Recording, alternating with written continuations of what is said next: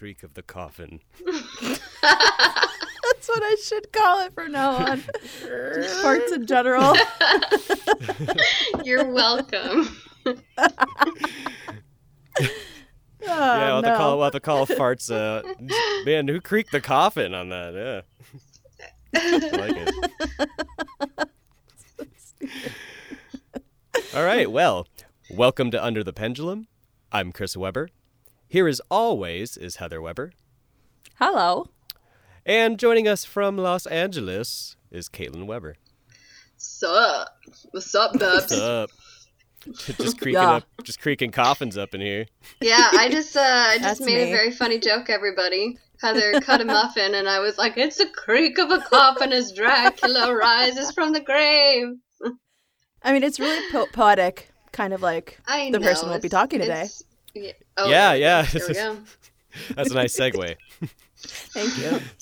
So we have a very special 10th episode for you all today. We will be talking about the life and death of sad boy and proto-goth, Mr. Edgar Allan Poe. I bet he had some serious whiskey farts, man. I'll tell you what.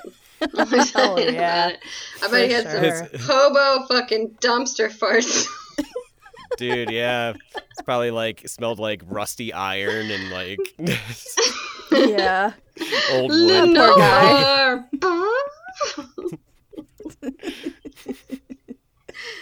Poor Edgar. And my fart from out that shadow that lies floating on the floor. I'm sorry, Edgar Allan Poe. Oh.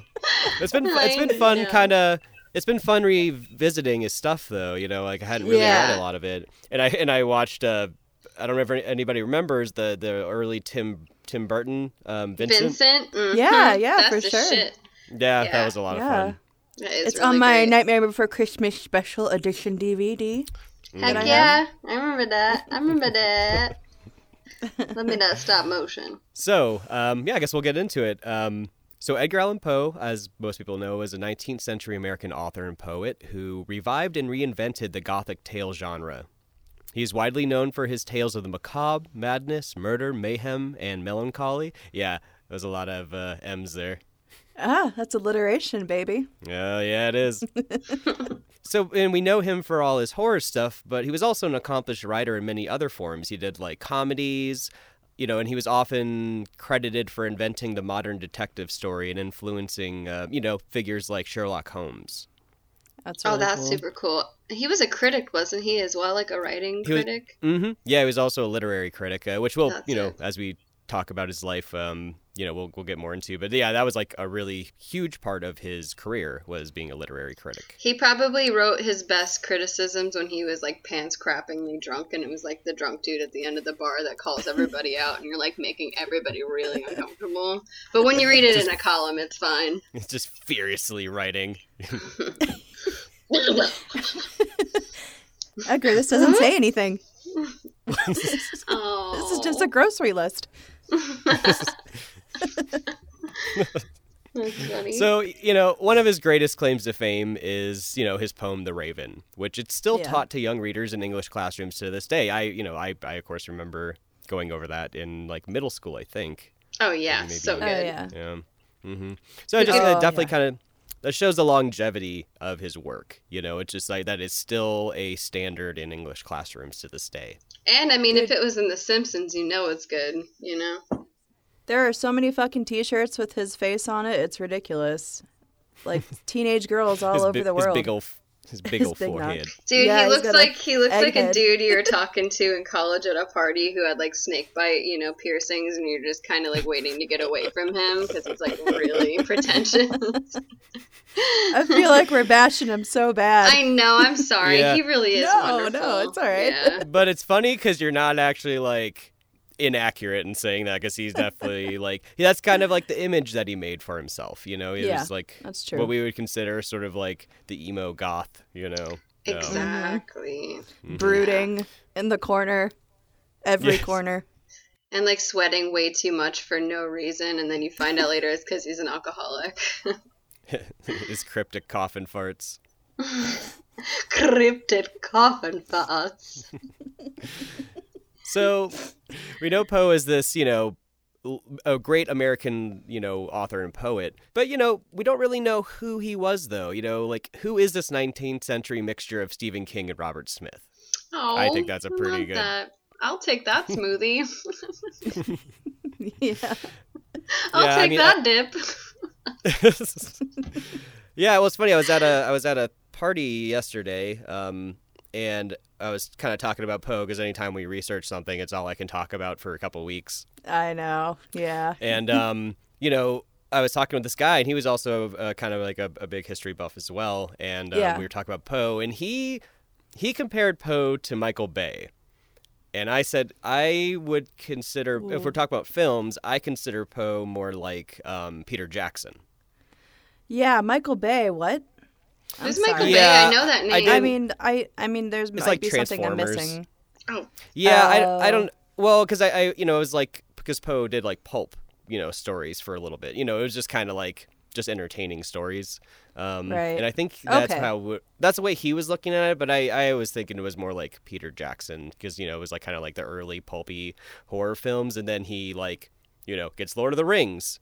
And kind of like the Raven is sort of and like in his subsequent work after that was sort of like his launching into being considered like a serious writer. Yeah, and it's so crazy because he wrote The Raven only a few years before he died. It's a shame. Once he really started picking up steam, boom. Yeah, and we'll find how he also kind of shoots himself in the foot, constantly. Yep. Absolutely.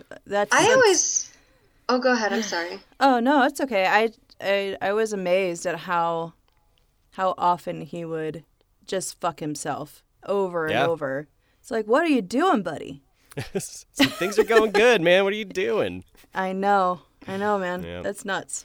I guess before we get into it, it's good to kind of clarify that accounts widely vary by both historians and Poe scholars about his life. We do have letters, we have notes, we have other accounts to draw from, but none of them really illustrate who he really was.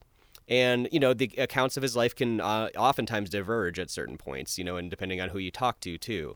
Yeah. Not only did Poe carefully craft his own image, but others, like his rival and enemy, Reverend Rufus Griswold, which we'll get into him. Griswold! I fucking hate that guy. Yeah, he's a fucking prick. But, Griswold painted him as a depraved drunk whose untimely end was not only inevitable, but inconsequential. Oh, that's rough. But one thing that is... Yeah, well, I'll read... He wrote an obituary for Poe, and I'll read that at the end, and it's interesting. What? Oh no. Yeah. Yeah. But one thing that's not debated is Poe's legacy as an American master of darkness. So on this episode, we'll be giving a broad account of his life, his work, what we know of him, and his mysterious death, to the best of our abilities. And we have quite a few sources. I guess maybe we'll just post those instead of reading it. Because there's quite a few. There's a lot. Did you have any honorable mentions, Heather? Not really. I mean, the one thing I did like a lot was the poemuseum.org. It was really good to cross-reference the sources with that, and there's just so much on that website. They really... Yeah, I use that one a lot, too. Yeah. One that was pretty good for me was a PBS documentary called Buried Alive. It was pretty good. I definitely recommend. I want to see that. That sounds rad. Yeah, it was good. Yeah. It was good. They had some guy play Poe. It was kind of like a like a docudrama in a way. But they had a bunch of scholars and like historians and other authors. It was cool. It just they had a lot of people kind of contributing to the documentary. So that's awesome. That's an honorable mention for me. Yeah. So, Heather, why don't you take us to the beginning? All right. Let's do this. Edgar Allan Poe, born January 19th, 1809 in Boston, Massachusetts. Oh, shit. He's a Capricorn. Where my Cappies at? Oh, yeah, baby. Right on the cusp. Where my Cappies at? But before we get into his childhood, I'd like to talk a little bit about his parents. I think it's important to know about their background, as they would unwittingly influence his work and life choices, although they were only there for a very brief period of his life. I'm going to say, okay, I just want to interject because I am coming in very cold on the biography of Edgar Allan Poe, I'm gonna guess that his parents were totally fucked up and he had a fucked up childhood. Am I right in guessing that? Not as much as you'd think. Ooh, I okay. think. You know, okay. I think, Partially. I mean, it wasn't good Yeah. circumstances. yeah, it wasn't, but it wasn't like horrible. But I think, you know, that view that you had, Katie, or that kind of assumption, I think that ties into the persona that he made for himself. Okay. You know, and it's so he was successful in putting that across. So Okay, cool. Yes. Okay, sorry. Continue. No, it's okay. no, No, not at all. So, Poe's mother was London-born theater performer Elizabeth Arnold, and she started performing at the very young age of 3. So, when she was 9, she and her mother moved to Boston in 1796, and Eliza was incredibly talented, and you can actually read about reviews about her in East Coast state newspapers from this time period. Wow. Mm-hmm. It should also be noted that theater work was widely considered an unsavory and immoral profession, especially in the New England region during this time. And especially for women, like holy shit. Yeah, well, there was like kind of this purist movement, and so like they were shutting down theaters, kind of around the East Coast. You know, it was always this idea that like they are immoral and they are going to, you know, like they're going to defile the population, and you know, and It's you had so like silly. big. Yeah, and you had big politicians, like some of like the founding like I think it was like a founding father or two or something that like were on that bandwagon of theater is immoral. Not surprising. Well, for hundreds of years, I mean, like the actresses actually were prostitutes a lot of the time, and actresses and ballet dancers. Like, you know how ballet dancers usually have a ribbon around their neck, Yeah. like the old paintings. That usually meant what kind of services, or if you were available to that kind of thing. That's cool. That's interesting. From my recollection. Yeah, I didn't know So yeah, there's a really interesting movie too, like called The Libertine with Johnny Depp, and it's set in the 17th century, and it talks about that kind of thing. that. That's Yowza. really interesting. So yeah, that's why everybody carried on that belief that it was so unsavory, because there was a lot of prostitution going That's on. cool. Thank you for clarifying that, because I was just like, I don't understand this bullshit. But Yeah, I had a dickhole art teacher because I wore a ribbon around my neck once, and he said that, and I was like, first off, gross, but thanks for telling me. yeah, Gross, but interesting. Yeah, I don't know, but I think he also had like the Puritan, you know, movement and sex. So I think, you know, that was like a huge part of that, you know, early American way of life. Yeah. All right. So in 1802, at the age of 15, Eliza married thespian Charles Hopkins, and they both joined a theater company in Richmond. In 1804, Baltimore actor David Poe Jr. joined their company. So in 1805, Charles died and widowed Eliza at the age of 18. So she ended up marrying Poe Jr. the following summer, and they had 3 children together, Henry, Edgar, and Rosalie. Dude, people moved quick at this time, man. Yeah, man, you can't be a spinster at 18, you know? Fuck That's no, true. yeah. Like, honestly, there's another, okay, sorry, one last book mention that's No, a of little off course. subject, but it's Clever Maids. It's a book about the Grimm brothers. Yeah. How their father died, and their mother, because of the time period, like I think it was the 1700s, you weren't as a woman allowed to take care of your children by yourself, and you had to have a husband. So that was another thing too that could have been carried on to that time period. Oh, yeah, interesting. I would imagine so, yeah. So that's probably why they're like, oh shit, I gotta get married like right now. You know? Put a ring on it now! Yeah, I know So- the bed Take my still. kids away. I know the bed still smells like my dead husband, but you know it's fine. I like love these kids, so please. Oh, man. So, Eliza and Poe Jr. continued their work as a theater troupe, but because of the negative views on the theater profession, they weren't able to make a livable wage, and they relied on benefits held for them by generous patrons, which is really nice of them. Yeah, I mean, well, Eliza was a pretty big star. I mean, you know, She was. especially for her There's singing, tons of for her paintings of singing her. voice. Really? Mhm. Ooh. Yeah. Yeah. Yeah. What would her name be? Eliza Yeah, she Poe, was if you look it up? Yeah, I think, but because it would have been either Eliza Arnold, Eliza Hopkins, or Eliza Poe. Right. You know, Yeah. it's She either went of by those. many names. Yeah. Oh. So, although the troupe continued to enjoy moderate success, David Poe, they were mixed, and Eliza was praised. And it's believed that David was jealous of this fact, and then he turned to alcohol.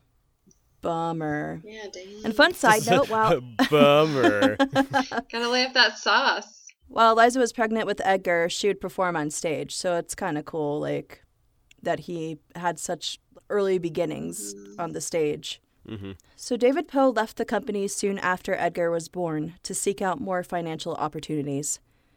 David's alcoholism continued to persist to the point that he was unable to perform, and he was ultimately fired in 1809, and he never performed after that.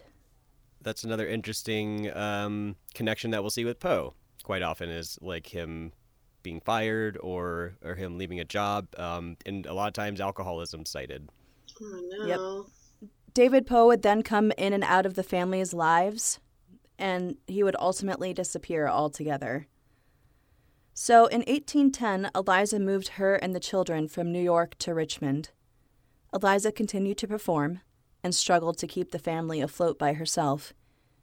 And then she contracted tuberculosis a short time later. God damn. Yeah, it's rough, man. In 1811, she died at the age of 24, surrounded by her children. Edgar was only 3. He was said to have wept for 2 days straight upon her death, and some sources say that he claimed that he saw her standing at the foot of his bed every night. Spookiness Did aside, you wash though, yourself, Edgar? Did you change your underwear, Did girl? you change your underwear? You're such a dirty boy. Doesn't it make you feel good when your room's clean? Just like poking him. Oh, no. Spookiness of that aside, though, she would be the first of the women in his life who would tragically die young of illness. This is another reoccurring theme for him.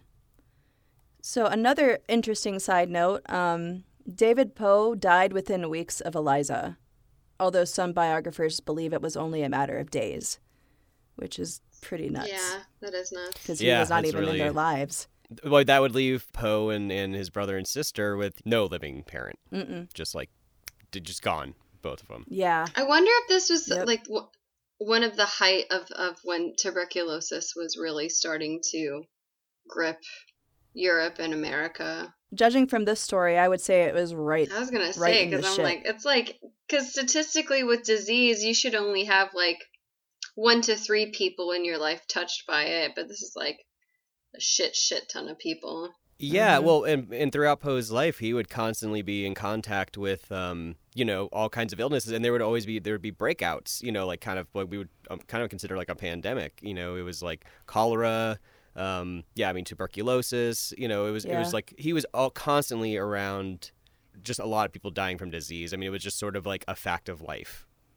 I'm sure that also had a great deal to do, sorry, one last thing, but with irrigation and public, works and stuff like that were still being established in America and stuff. Oh, yeah, and these cities are constantly getting bigger, and Yeah, the early to mid 1800s was a super dangerous time for everyone. Yeah.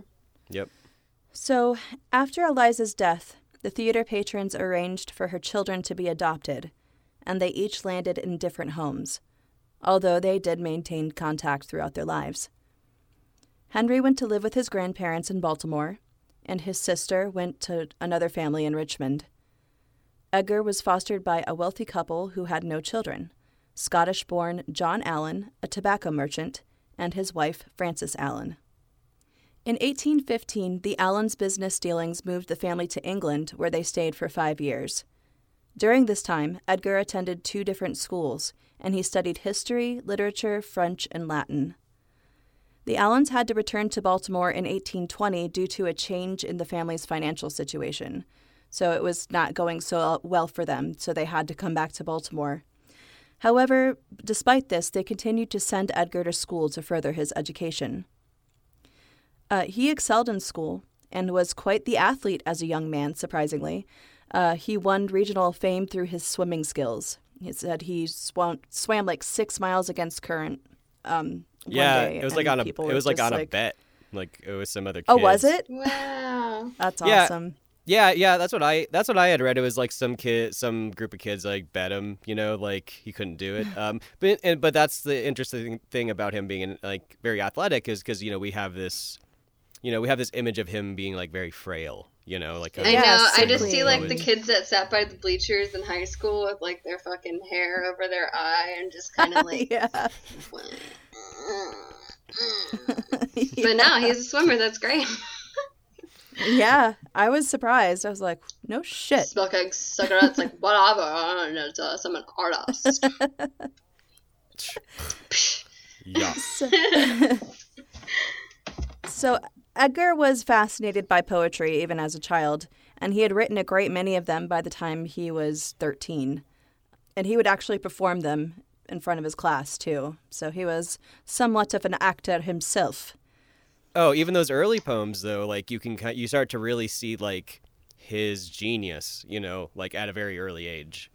His grasp of the language and his like ability to like use symbolism and imagery. It's really impressive for such a young age. Yeah, and it shows how engaged he was in his education. He really he loved it. I mean, it seemed that he liked to learn. So, as we mentioned before, contrary to popular belief that he was a pure loner as a schoolboy, because that's what I've always heard over the years, is that he was just alone in a corner again. This is not the case. He did catch criticism due to his parents having been actors. The kids would make fun of him because of that. But he generally got along well in class, and certainly was not without lame. friends. Yeah, fucking assholes. So lame. Your parents are actors. Psh. I mean, I think that that's part of the reason why in the 20s to even the 50s, that's why the playing field for acting was so big and there was so much chance to get into the higher echelons of it, because it still wasn't taken seriously for a really, really long time. And people probably didn't think to do that as a profession seriously. So, I don't know. Oh, sure, yeah. So as a young man, Poe became attached to one of his friend's mothers, Jane Stannard, and he fell into a kind of love with her. She was beautiful and she was kind to him, and since his foster mother was often ill, they grew attached to one another. But, again, tragically, Jane died at the age of 31 after a period of accelerating mental illness. We don't know if it was brain cancer. It's hard to say because we don't have the medical, technology at that time. But this deeply affected him, and he would visit her grave at night with her son for a long time after that. And actually, his poem To Helen was about her. Oh, that's so good to know. Yeah, it's really sad.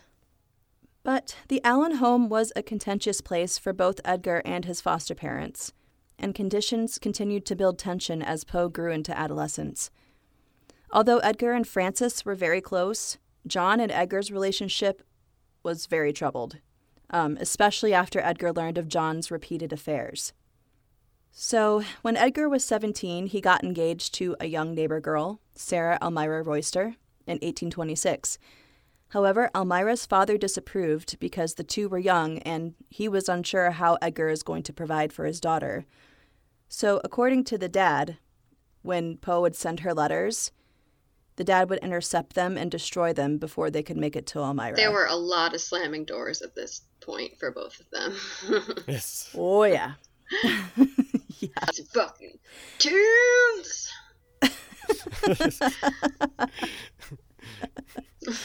So Just Yes, and a lot of stop trying to read my diary. or the 19th century equivalent to Stained. I know, I'm can trying you to think imagine what that lyrically sounds of like what would be It's Been a While or something. Oh, that would be a fun thing to rewrite. That would take some thought. Oh man. Yep. So that same year, Edgar went off to the University of Virginia. John Allen only gave Edgar about a third of the funds he needed for basic expenses. So, desperate for money, Edgar turned to gambling, and he ended up racking up a massive debt of about $2,000. And I did the conversion. That's like $57,000 in today's money. He lost it? Which is, yeah.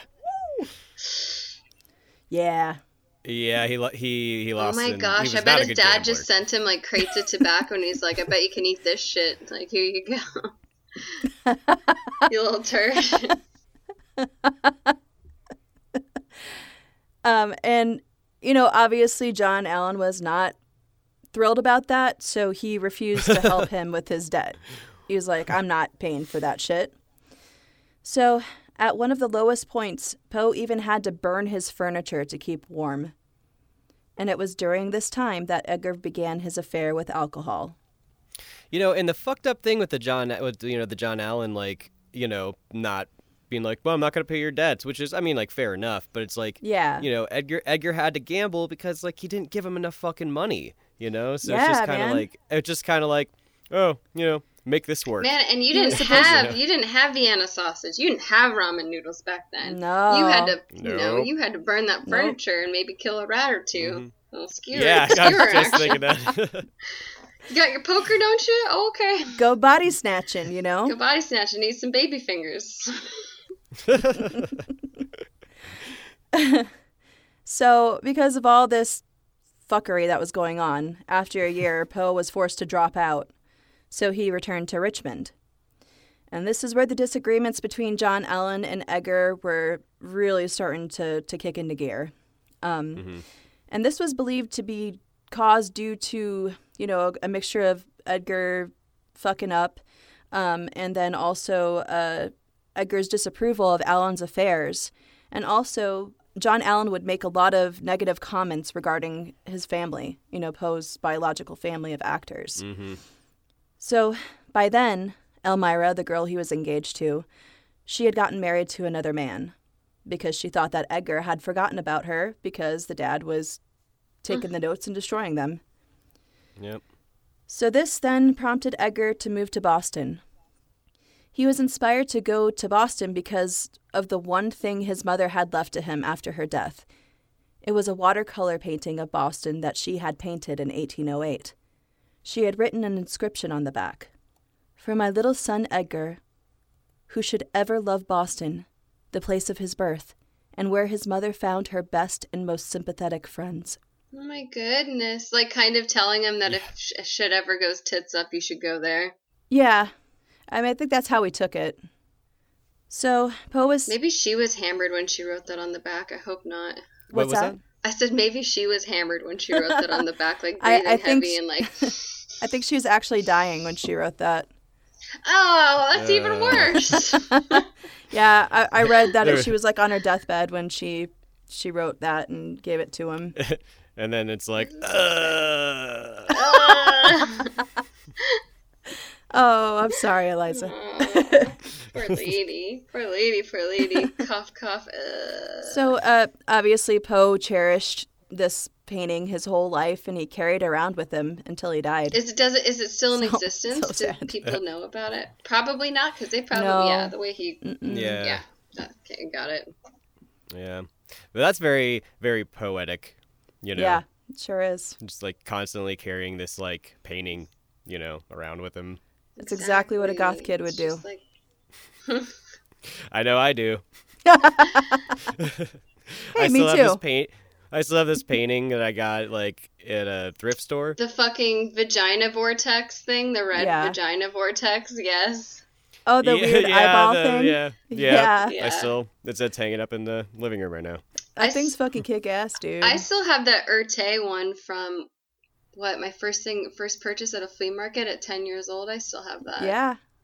I still lug around all my fucking band posters. Really? I still have all of them. Me too, dude. Yeah. Frame some of those.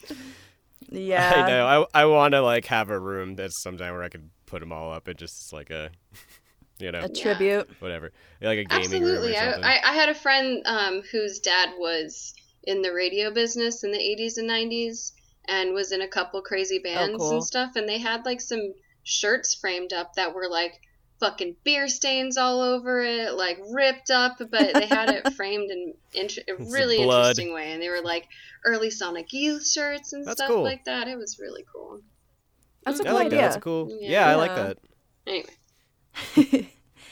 So in March 1827, he took odd jobs to support himself, such as a warehouse clerk and a newspaper reporter.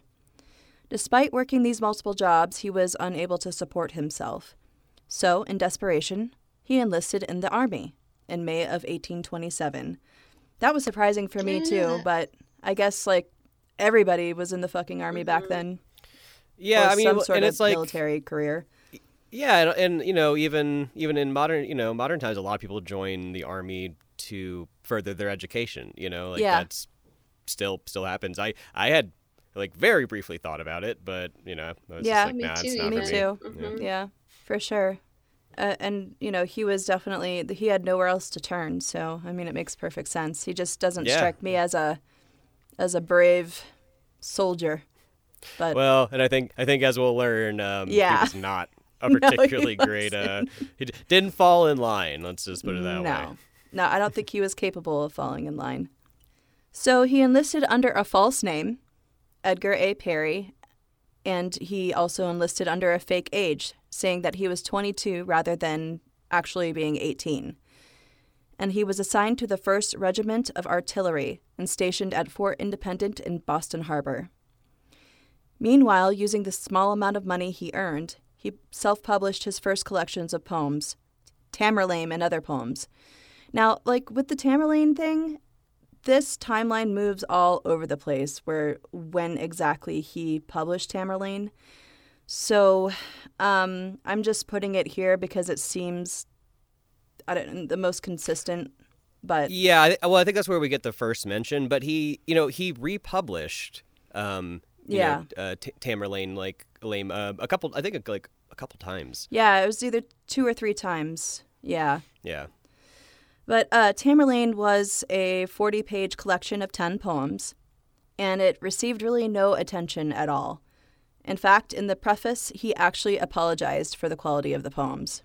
I wish I had that quote. I forgot to get it, but it's I am funny. sorry these suck. Yeah. But another fun side note, interestingly, in 2009, a surviving first edition copy of this book sold at Christie's for $662,500. Damn. Yeah, dude. Yeah. That's amazing that one of those survived, because it was like, I know. It was so shittily made. I think he only published like 50 of them or something. He didn't publish a lot of them. And this thing was beat the fuck up. It was like stained and frayed, but yeah. I'm sure Edgar held it in his hands, so that's pretty cool. Yeah, that's man, what an amazing find. That's nuts. Right? So Edgar rose in ranks all the way to sergeant major and was stationed in South Carolina in October 1827. However, by December of that year, Poe started to write apologies to John Allen to help him leave his service. These letters go unanswered for a long time, and Poe appeals to his commanding officer to end his service ahead of the 5-year enlistment by telling him his true name and circumstances. The officer agreed, but only if Poe reconciled with Allen. Yeah, sure. Yeah, that's going to happen. In the meantime, Frances Allen had been ill for some time during these 2 years that had gone by, and on February 28th, 1829, she died. And Edgar was notified too late to attend her funeral. She was already in the ground by the time he got there. And he arrived back in Richmond the day after her burial. Yeah, just like I said. Edgar was again hit with the loss of a woman that he loved. And what's even worse is that some historians believe that John Allen waited to tell him on purpose to spite him. Sounds right. Dude, yeah, John Allen's just such an asshole, man. He really is. They are assholes to each other, though. I mean, yeah, but I think it just seemed like Allen never considered him, like a son, even just a foster son. So I think it was just always him trying to distance Poe, in any way he possibly could. That's true. Yeah. It was always like, you aren't part of this family. and you never will be. Yeah, that's And very it true. was like really just always hurt Poe. Yeah, and Poe was just a kid, for a lot of that. So, Yep. upon the death of Francis Allen, and likely mostly due to Francis's dying wishes, Allen finally agreed to help Edgar leave the Army, and he was poised to be transferred to West Point as a cadet. John Allen resumed sending him money, and it is thought that he wanted to keep Edgar away from Richmond to stay out of his affairs, as he remarried just over a year later and wished for Edgar not to get entangled into his new lifestyle. And Allen's new wife didn't care for Poe at all. What a surprise. Yep. Yeah, man. He just, dude, yeah, it's just super sad, man. Because, like, he really loved Francis, like, they had a pretty good relationship. It was just, Yeah. just always, John Allen just always never. It was never could probably welcome her him, idea to adopt anyway, so. Yeah, you're Yeah, probably it- right about yeah. that. Yeah. Yep. I don't want this little fart, She's but like, all right. but 20, come on. Edgar then went to Baltimore to stay with family for a short time between his formal discharge from the Army in April of 1829 and his attendance to West Point in July of 1830. The home housed his brother Henry, grandmother Elizabeth Poe, his aunt Maria Clem, and her 7-year-old daughter Virginia. Henry was falling into alcoholism as he was failing to be a writer himself, Henry, his older brother. Mm-hmm. It was then, again, timelines are weird about when he published these early books, but it was around this time, as best as I can guess, that he published his second book during this time, Al-Araf, Tamerlane, I can't say that word for some reason, Tamerlane, and Minor Poems. Want no better Tamerlane. Want no better Tamerlane. Ambulance. Ambulance. Yeah. Well, and it's funny. Somebody reviewed Al-Araf, and it was pretty, like not a great work, but like a couple of reviewers like definitely noticed the potential. Like noticed like what these ideas that weren't quite crafted, just like maturely crafted, but like they saw the potential in what Poe might become. Yeah. So, as Poe grew weary of West Point, and because John Allen refused to give consent for Poe's dismissal from the academy, he purposely got himself kicked out only 7 months later, in February And how do you of do 1831. that? Ooh. Who'd he pee on? Well, he did it by skipping classes, he skipped drills and other mandatory functions, which led to him being court-martialed. And he pled not guilty, knowing full well that his blatant actions would certainly result in dismissal. Upon this desired outcome, he promptly left for New York. This also resulted in John Allen cutting him off entirely. Of course, it was inevitable, huh? Yeah, Yeah, definitely. it was gonna come. Although it's weird because Poe always kind of like held out hope, Yes, like he for did. a long time. Yeah. Yep. It's which is I just kind of I don't know. I guess he never really had a good family structure, so I think he just always constantly really just held on to that hope that like maybe we'll reconcile someday. Who knows? Yeah. Ugh. And maybe I'll get some inheritance too. Yeah. Yeah. Right. I'm sure there's a little bit of that, a little bit of column A, Yep. a little bit of column B. Yep. So, once in New York, he published his third book, titled Poems. This was Very creative financed. book. That's a great title. This was financed in part by cadet friends at West Point, which is pretty cool. Aw, Yeah. And Yeah, there's because he used to write like funny stuff about the Yeah. drill sergeants and stuff. So it was like he was kind of. He was kind of popular around with the other cadets because it was just like, he just kind of poked fun at the authority figures and, yeah, We just scraped a little that. bit together. It's not much, but Merry Christmas. Oh, yeah. Yeah, It was kind of like that's that, though. It was really sweet. sweet. Yeah. It was, yeah. So there's a dedication page in the book, and it reads, "To the U.S. Corps of Cadets, this volume is respectfully dedicated." And this book contained poems such as, again, Tamerlane, again, Al-Araf, To Helen, Israfel, Israfel, yeah. yeah, Israfel, and the City in the Sea. Oh, and now it's yours. Yep. So I'll take over the rest of Poe's life, and it's going to get more Oh depressing. boy, my favorite. Sorry, that was a really weird segue. No, it's okay. Segues are, yep. Segues are not fun. No. Sorry for So- yelling at you, everyone. Take over. So, Poe moved back to Boston in 1831, and he moved in with his estranged family, Maria Clem, and her daughter, Virginia. As we kind of already said, they were blood relatives of Poe, and this kind of helps him connect more with his real family as opposed to shitty John Allen, who, never cared about Poe and never really wanted him to be a that's part of nice. the family. So it gave Poe a family tie that he never really That's had. got to be great Yeah, too that was to nice. look in the face of people that may look even a little bit similar to you for once. That must be really nice. Yeah. Yeah. Yeah, and knew the the parents and it's like actually blood relatives that he can connect himself to. So for most of the 19th century, this is just kind of a side note, magazines and journals began kind of cropping up everywhere. And it really kind of oversaturates the market, but Yeah. and many did not last that long.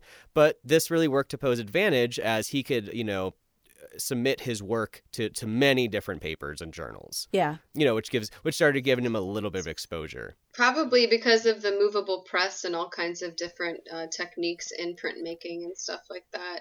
That's pretty cool. Oh yeah, mm-hmm. Yeah, and just trying to meet the needs of a yeah, growing that too. population that is.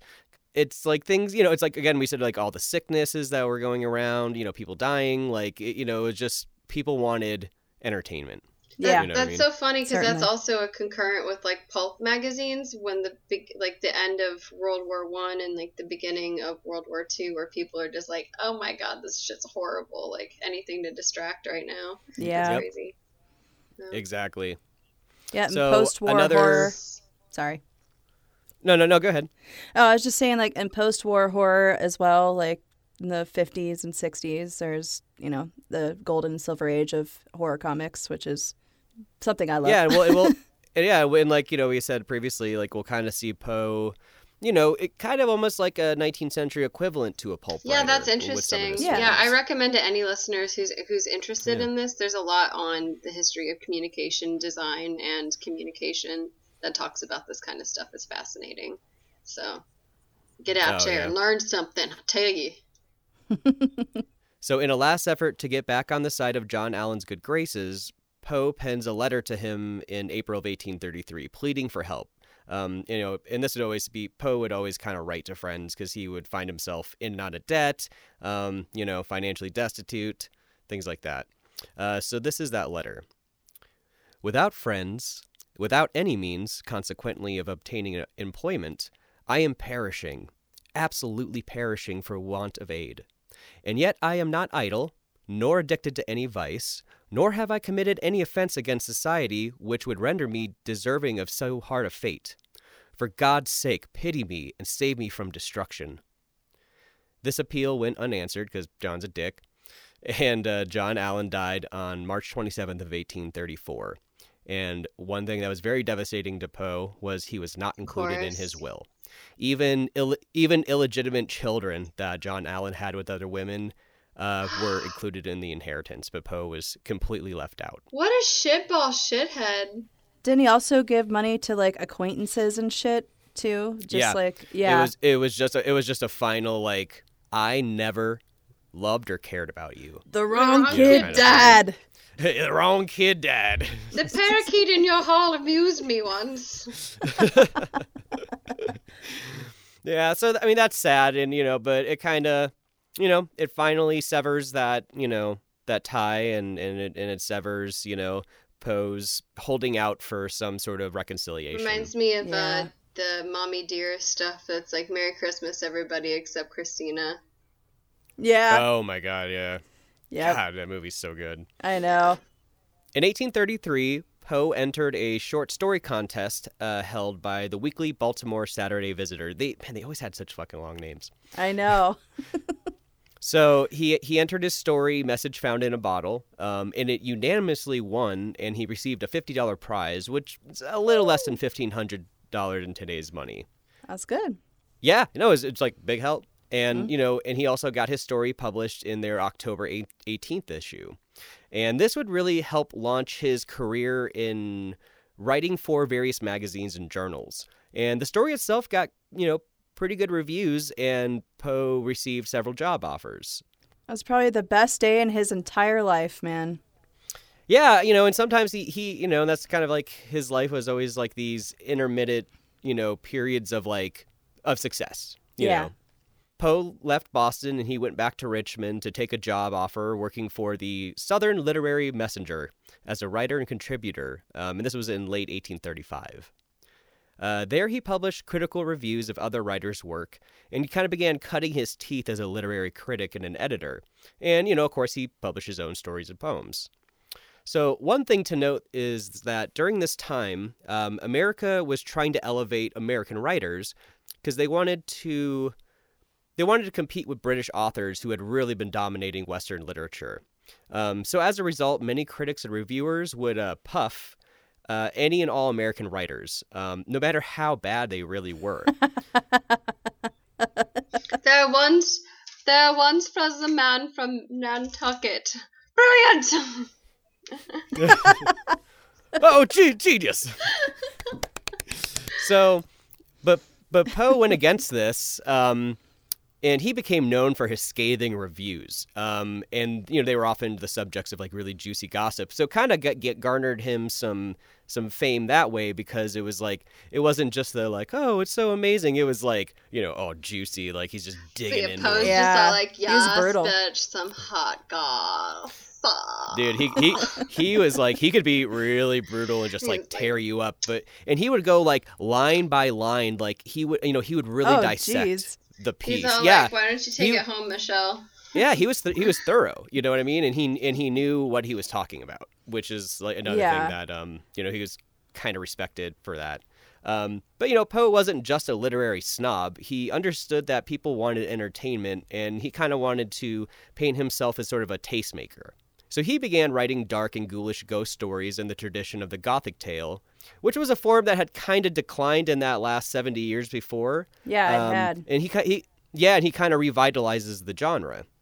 And, they often captured the bleak and dark aspects of humanity and life in the mid-19th century. And these stories were popular, but also considered sensationalistic and in poor taste to many. This is kind of where he gets to be kind of pulpy. And his boss his boss often got super pissed at him. Yeah, I mean, I'm sure it was super scandalous, just some of the content of the stories. Real. It's fuck. Yeah, he's writing about a guy pulling out his dead wife's teeth. I know, things like that. It's just pretty crazy shit for the time. Yeah. The first time I heard Telltale Heart, I was like, even this is kind of just psychotic and brutal. This is amazing. Yeah, and he really, and that was a big theme in his he had many recurring themes, but insanity, and yes. just the not recognizing that you are insane. Yeah. And that the world around you is partly insane too. Yeah. So, the thing about Poe is, he wanted to be taken seriously, be a serious writer, but, he also knew what would sell.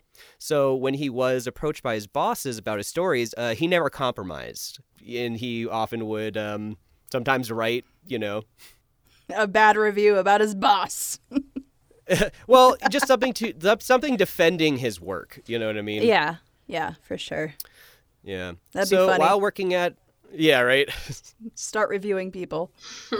She's got a fat ass. He smacks when he chews. Yeah, right. So while working at SLM, he hears that a family member wants to send Virginia off to school, to a nice school far away. And this really depresses Poe because he had become very fond of his niece, and, this would take her away from him. And things are going to get a little gross here. Ooh, a little Woody Allen on here. Oh yeah. Oh, creepy. So zesty and zesty. Yeah. He writes a letter to Maria proclaiming his love for Virginia and convinces them to come to Richmond to live with him. And they do. In 1835, Poe married his 13-year-old cousin, Virginia Clem. Woof. So while we might imagine that this was, like, not uncommon, it was still frowned on, you know. But it happened. You know, it's just kind of like it's something that we have to accept, you know, about Poe and about the kind of time period. So they lied about her age, saying that she was 21 to validate the license. And, you know, that's another kind of sign that it was frowned upon. Damn, big fucking indicator right there. If he was in any kind of elevated form, like actor, director, or writer nowadays, his career would have been over a long time ago from just this. Yeah. For sure. Yeah, I mean, but from all accounts, it was said that he was a loving husband and that they were a pretty happy couple. Yeah. But by the end of the year, Poe had become an editor as well as a contributor and critic. But he was ultimately discharged from SLM for drinking, as the story goes. Poe says it was because of personal reasons that he left, but we do know that Poe had a habit of falling in and out of spouts of drinking. You know, he could go very long periods without touching a drop, but when he started, he often went, like, full hog. Yeah, and he didn't need... fucking... And he didn't need much either. He was like a really pure lightweight. Like, he'd just get smashed really easily. I thought you guys were talking about me for a second. I was kidding. So he got white girl drunk, huh? Oh. Yeah, he would. Yeah. So by the age of 28, he had built a reputation for himself, and he moved to New York to try his luck there again. But right when he got there, a major financial recession hits. Like the night of that he gets there. Oh, man. So Poe moved back to Philadelphia in 1838. He's moving all over the fucking New England, man. Yeah, dude, that's a thing we see, man. He just bounces around everywhere. You know, it's like wherever he can get work, you know, or wherever he just kind of try his luck, different places. And, you know, he'll go back and forth, like Richmond and Boston and, you know. Boston. Yeah. Boston. So during this time, Poe published his first and his only complete novel, The Narrative of Arthur Gordon Pym of Nantucket. ... There was a man from Nantucket. It was him and his bucket. So, you know, this had mixed reviews. And Poe also published Tales of the Grotesque and Arabesque. Ooh. I hope that's how you say it. I think. Arabesque, which is a collection of short stories. It also had mixed reviews, but it contained one of his most famous stories, The Fall of the House of Usher. Yeah. I fucking love that. Yeah. I love how Fall of the House of Usher. Such a good one. Is that the one where the sister is like forever haunting the house and she's just in there and she's died already and she kind of comes back to life? Mm-hmm. Yeah, it's partly a ghost story. You know, it's about like the last, almost like the last member of the House of Usher, and you know, the house is literally falling apart throughout the story until it's like basically becomes rubble. Really, really cool story. It reminded me of the really feel. I know it's it. not the same thing, So but good. Great Expectations. They're always like in the same world for me for some reason. I don't know. Yeah, I mean that's with that old house and the crazy lady. Yeah. Yeah. Yeah. I mean, I guess it was a similar time period too. Yeah, right? I was curious who was first, but Dickens. Dickens. So in 1840, Poe became assistant editor at Burton's Gentleman's Magazine. Ooh. There he published more critical reviews, which added to his national reputation as a harsh but thorough literary critic. So Poe left in June of 1840 and got a job at Graham's Magazine. And he would often work at like different magazines at once, you know, and sometimes he would be like the only worker, you know what I mean? Like they'd have like a boss, but he'd be like editing, you know, like just like basically doing everything. He was like, you know, yeah, dude, it was crazy. Yeah. Well, it sucks. I mean, I feel like even nowadays, if you volunteer to do too many things, that you're almost taken advantage of in some ways. Like, I'm sure that was the same thing. Like, he'll do anything for money kind of thing. Well, Poe, his big dream was having his own journal or magazine. That you know, would be like he cool. wanted his own literary journal. So I think doing all that was kind of his way of like maybe trying to, you know, take it over at some point, you know, or Maybe learn the ropes too. Yeah, like really, cutting his teeth. Yeah. By 1841, he was an editor at Graham's and continued to publish his critical reviews, but more importantly, at Graham's, he published The Murders in the Rue Morgue. And this is widely recognized as the very first modern detective story, and the main character is influenced like Sherlock Holmes. I totally have heard of this one. That's crazy. Yeah. Wow. Yeah, Inspector Clouseau. Like, it was just like, yeah, all these, basically like these detectives that we all kind of know, like the incredibly smart and intuitive detectives. It comes from Poe. That's awesome. Yeah, I know I read that one a long time ago, but I must have been like 10 years old. I'm going to have to read it again. Yeah, me too. Yeah, me too. I haven't read it in a while. Did you guys hear that fact about the word morgue, what it translates into, like the French word? Mm-mm. It means to look. And what it was is, like, if there were bodies that were unidentified or not, claimed, they would put your dead body up in a window or in this kind of parlor place, and you'd come and look and recognize the bodies, and that's what the word morgue comes from. Oh. It's like a fucked up red light district. Yes. So crazy. And then also, like, you guys got to watch that show Midnight Gospel, because the last episode they talk a lot about the history of funeral homes and embalming, and that's another thing too, is like all this stuff wasn't all that necessary, but it's just the way they did things, you know? Yeah. I don't know. Mm-hmm. Yeah, I think I've watched every episode except the last one, so I'll have to catch up on that. So cool. Yeah, I heard it was intense. I Yeah, love it's a it. crazy show. It's good. I like It's it. my favorite. Yeah. Ugh. So Poe had joined literary circles, and there he met Reverend Rufus Griswold. He was a reviewer and anthologist.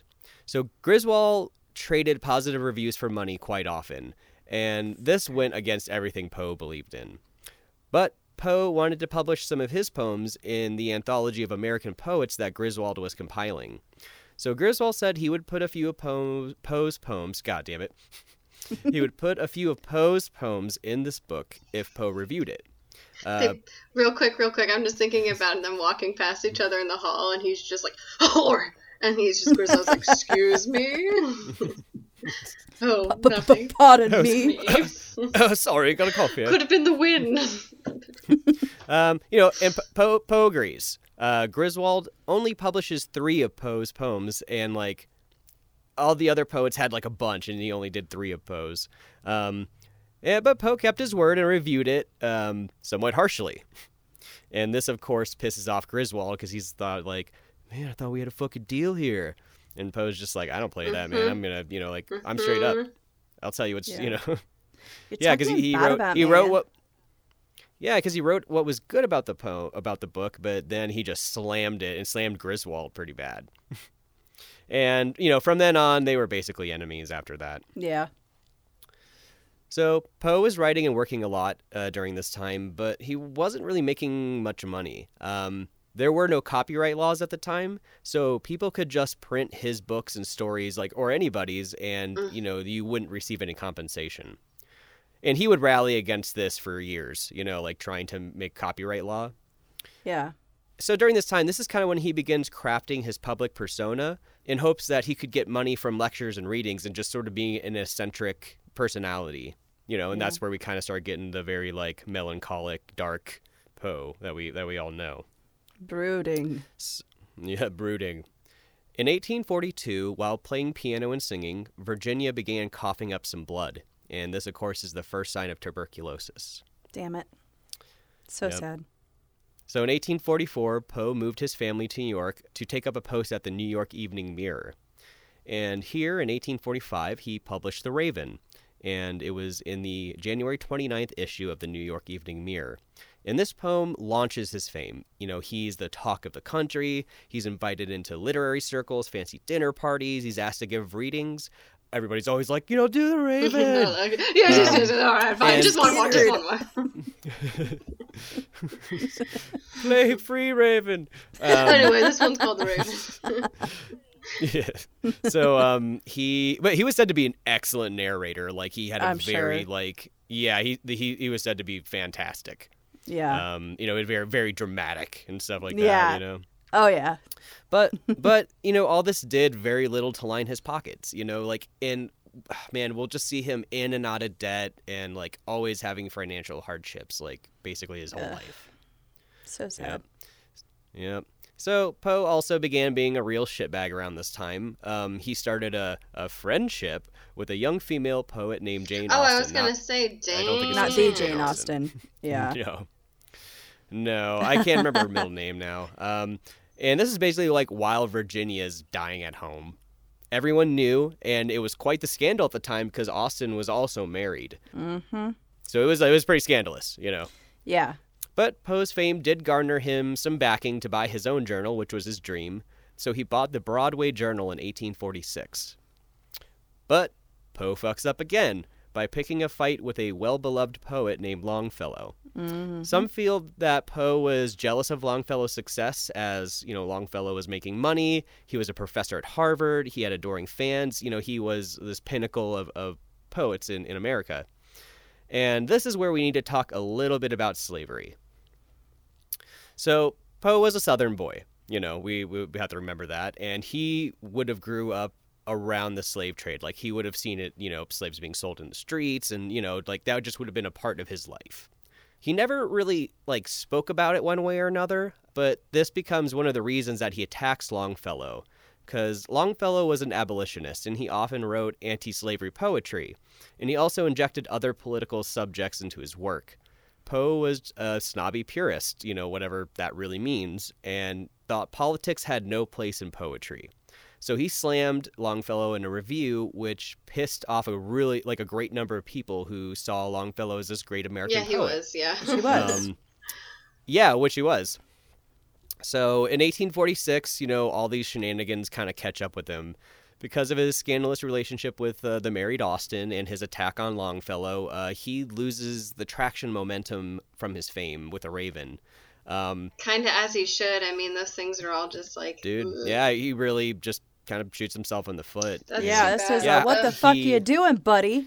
I've had it just reminds me of so many people that are in kind of the musician subculture or whatever, or a writer or an artist, and then they kind of come out with talking about something that is racist or sexist, and then it's just oh, you were a douchebag the whole time. Mm-hmm. I don't know. So it's like that joke, more like Morrissey, it's just dude, just sing. Just shut your fucking mouth. Yes, shut the fuck up, Morrissey. God damn. Oh, I hate Morrissey. So what was it? He wouldn't let, if you were wearing a leather product or leather, he wouldn't let you into shows at some point. If you're wearing a leather jacket or something. I heard that shit. I was like, no bouncer at his own way. show. Jesus. I know, and the bouncer's probably I'm sorry, I have to kick you out. Sorry, dude. Yeah. Yeah, I mean, Poe made almost nothing from The Raven, and then he had to shut down his magazine due to financial reasons. So, and as I said, Poe had been and would constantly be in and out of debt for the most of his life. So, yeah, he kind of lost his dream of having a magazine. Just for probably being just this all drunk, being what the fuck you say? I'll tell you what's up. I'll take this outside. Longfellow, more like long. Yeah, you like that? I'm the Raven. I hate you, Longfellow. Fuck you.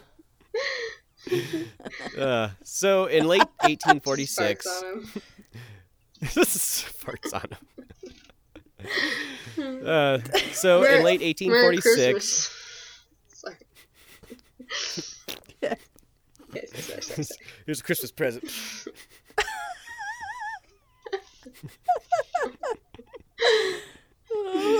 So this is a fart heavy episode. I mean, which episode isn't?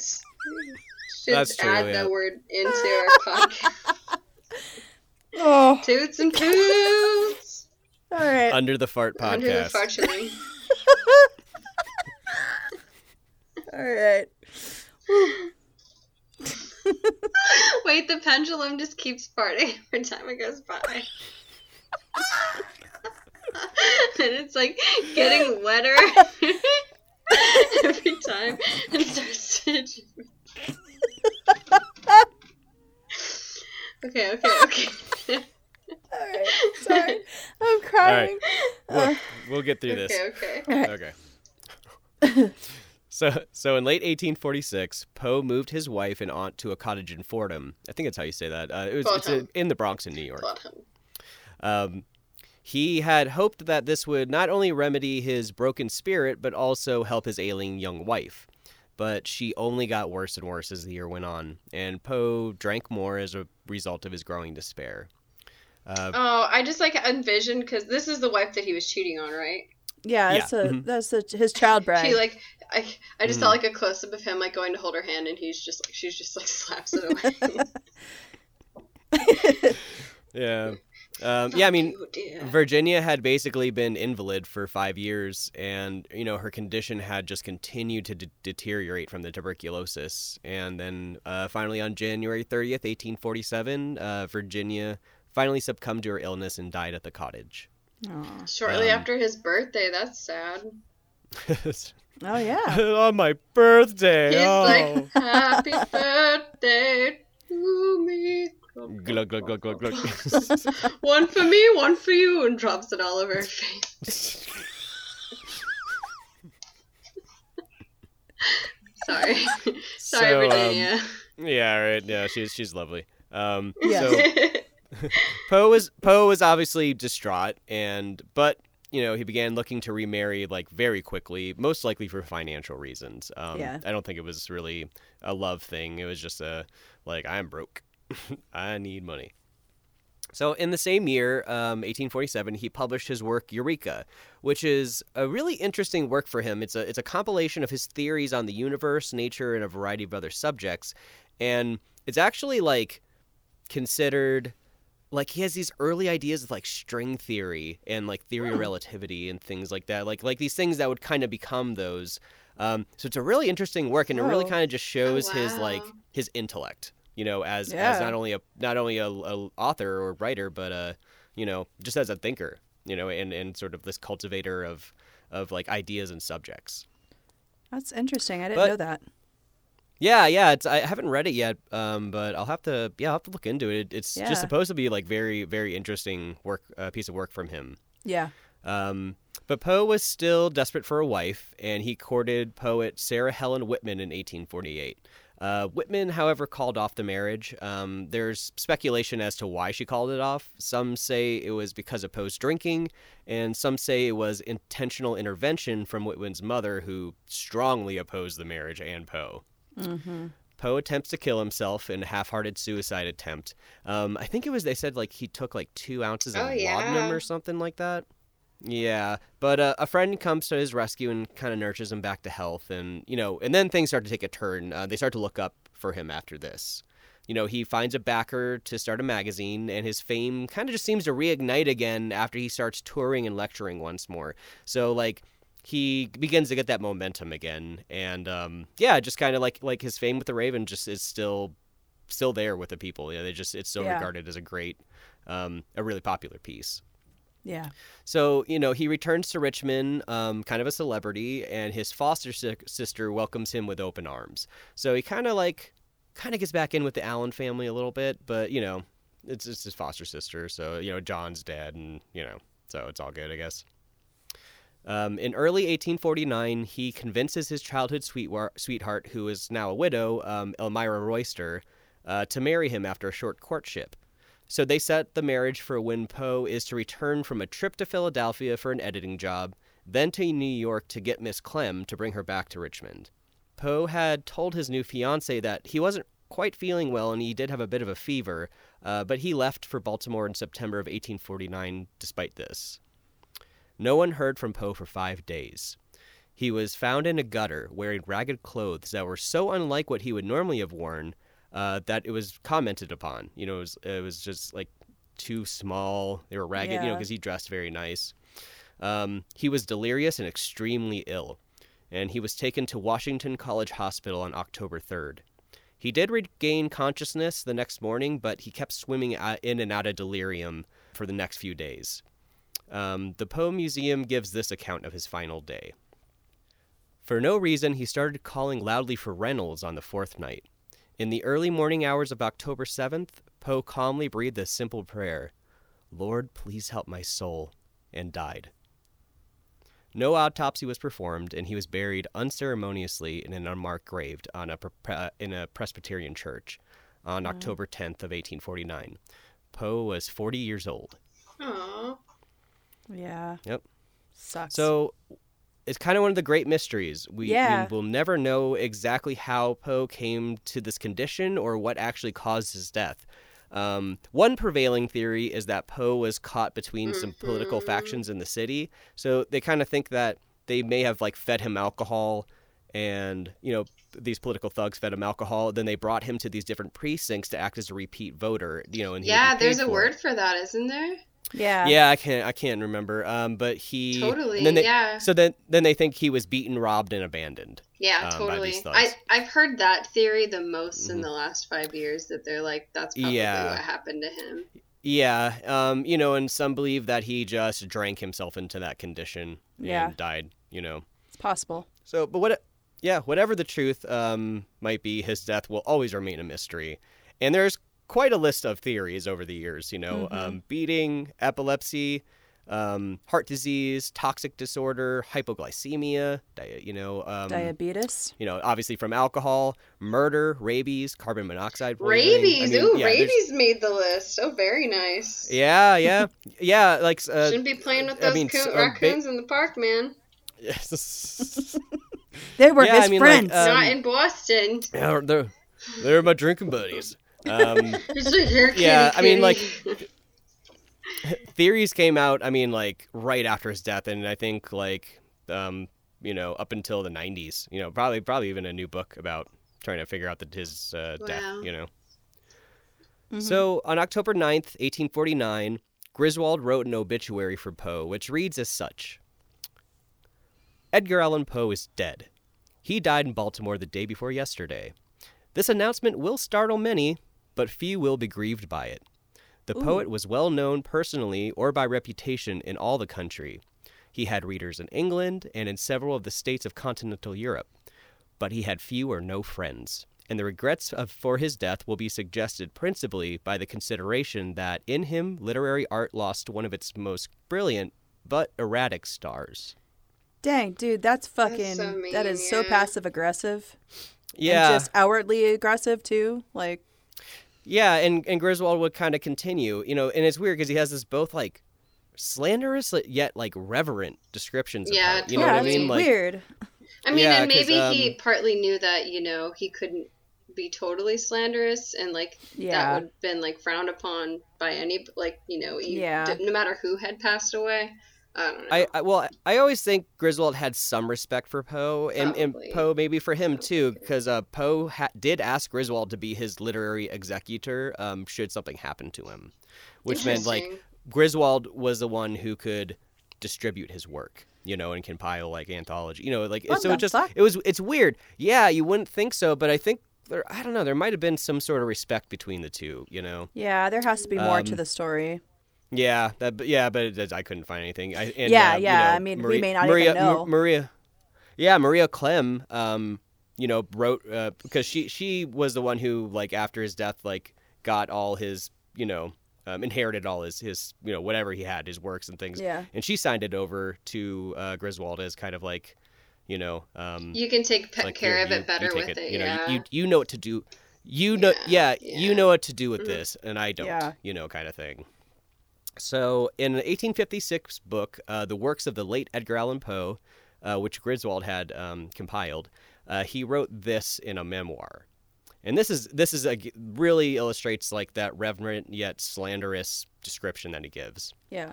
Okay, so passion in him comprehended many of the worst emotions which militate against human happiness. You could not contradict him, but you raised quick choler, or which is anger. You could not speak of wealth, but his cheek paled with gnawing envy. The astonishing natural advantages of this poor boy, his beauty, his readiness, the daring spirit that breathed around him like a fiery atmosphere, had raised his constitutional self-confidence into an arrogance that turned his very claims of admiration into prejudices against him. Irascible, envious, bad enough, but not the worst, for these salient angles were all varnished over with a cold, repellent cynicism. His passions vented themselves into sneers. There seemed to him no moral susceptibility, and, what was more remarkable, in a proud nature, little or nothing of the true paint of honor.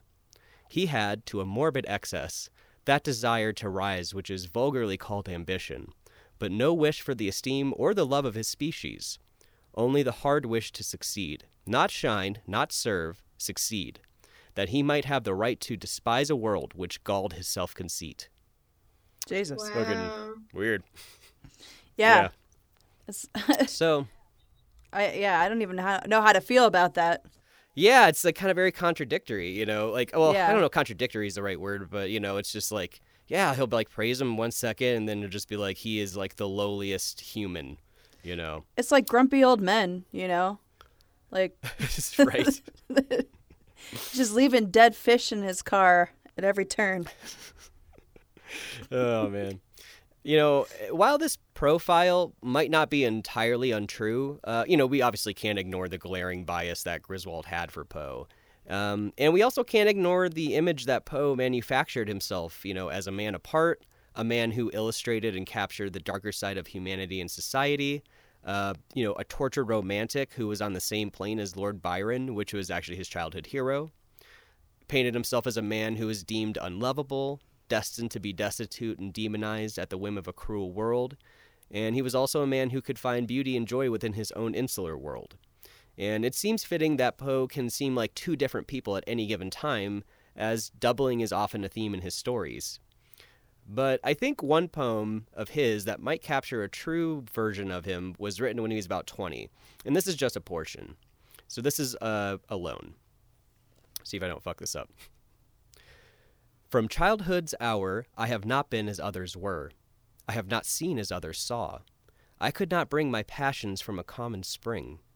From the same source I have not taken my sorrow. I could not awaken my heart to joy at the same tone. In all I loved alone. Wow. So that's amazing. Edgar Allan I Poe. love that Alone. Oh, poem. man. That's wonderful. Yeah. Yeah, there's more to it, but those first this first few lines are, I think very very indicative. And and a lot of people, like historians and stuff, will talk about how Poe interjects a lot of himself and his life into his stories. Yeah. And obviously then Yeah, they're I mean, it's embellished and things. Awful. Mm-hmm.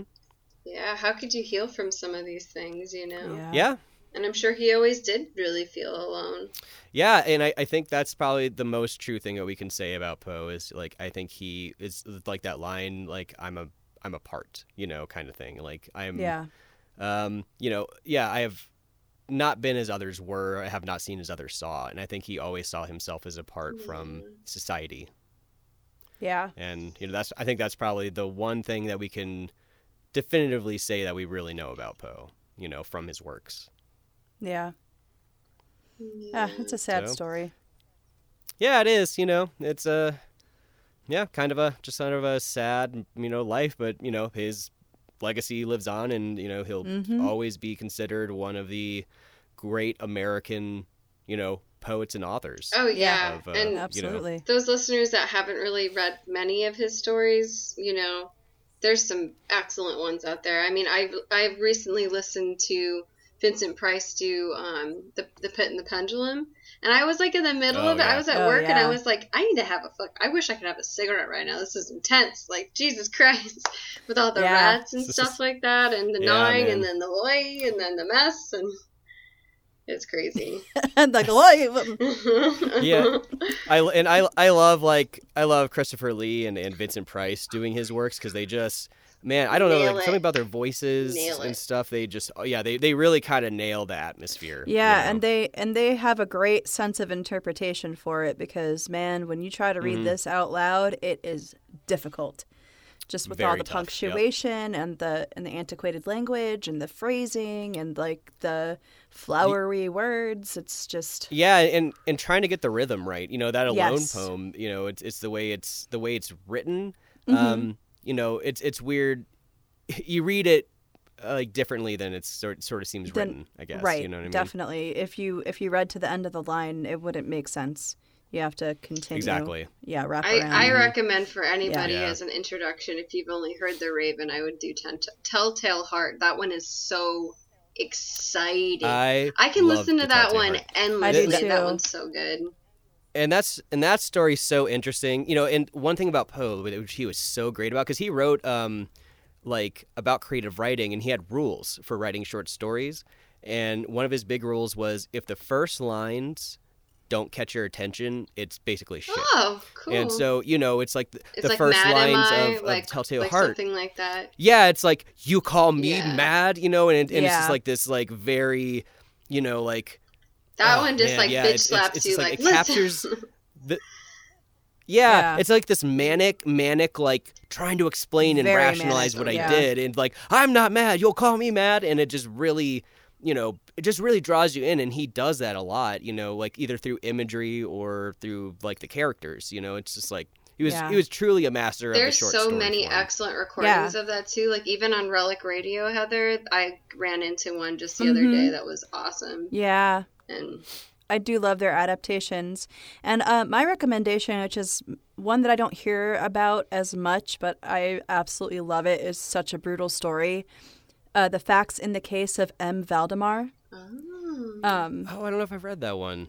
It's awesome. So this guy is dying in bed, and then a hypnotist suspends him in a hypnotized state at the moment of his death.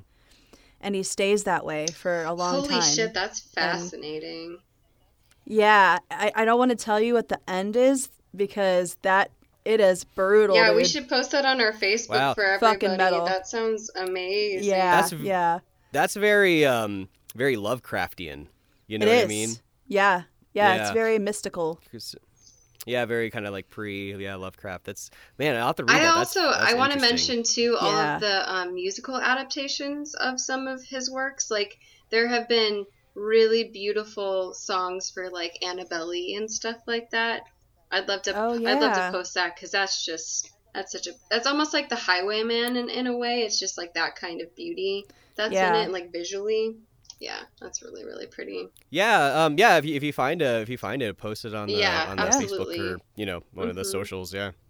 Well, and speaking of socials, you can find us on Facebook at Under the Pendulum Podcast, Instagram at Under Pendulum Pod, or Under Pendulum Podcast, Twitter at Pendulum_pod. And you can find all our episodes on Spotify, SoundCloud, iTunes, Podbean, Google Podcasts, or anywhere you listen to your pods.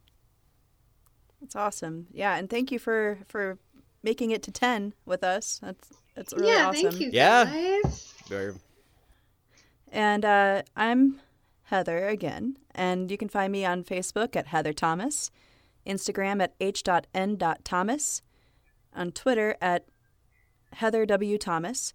And also I wanted to mention that I have a new narration this week on Tales to Terrify. Steve Tose's Stripsdivisa. It's a really cool story. Okay. So I really enjoyed it. Yeah, I have that. I have that. Yeah, queued up I'll to listen to it after while this. making stuff tomorrow at work.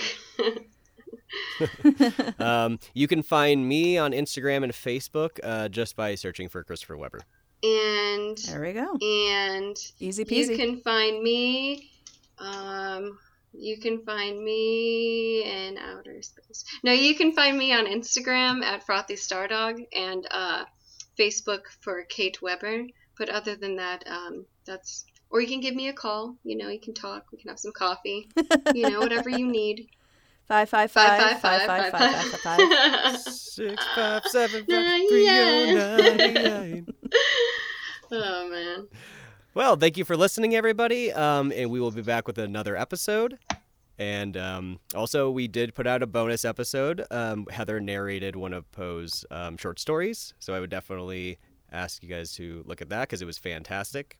Thank you. Oh my goodness. One of my favorite ones too. Yeah, Yay. me too. Great. Well, thank you for listening, and we will see you next time. Y'all be good now. Goodbye. Don't take any wood nickels. Y'all come back now. Yeah. Bye.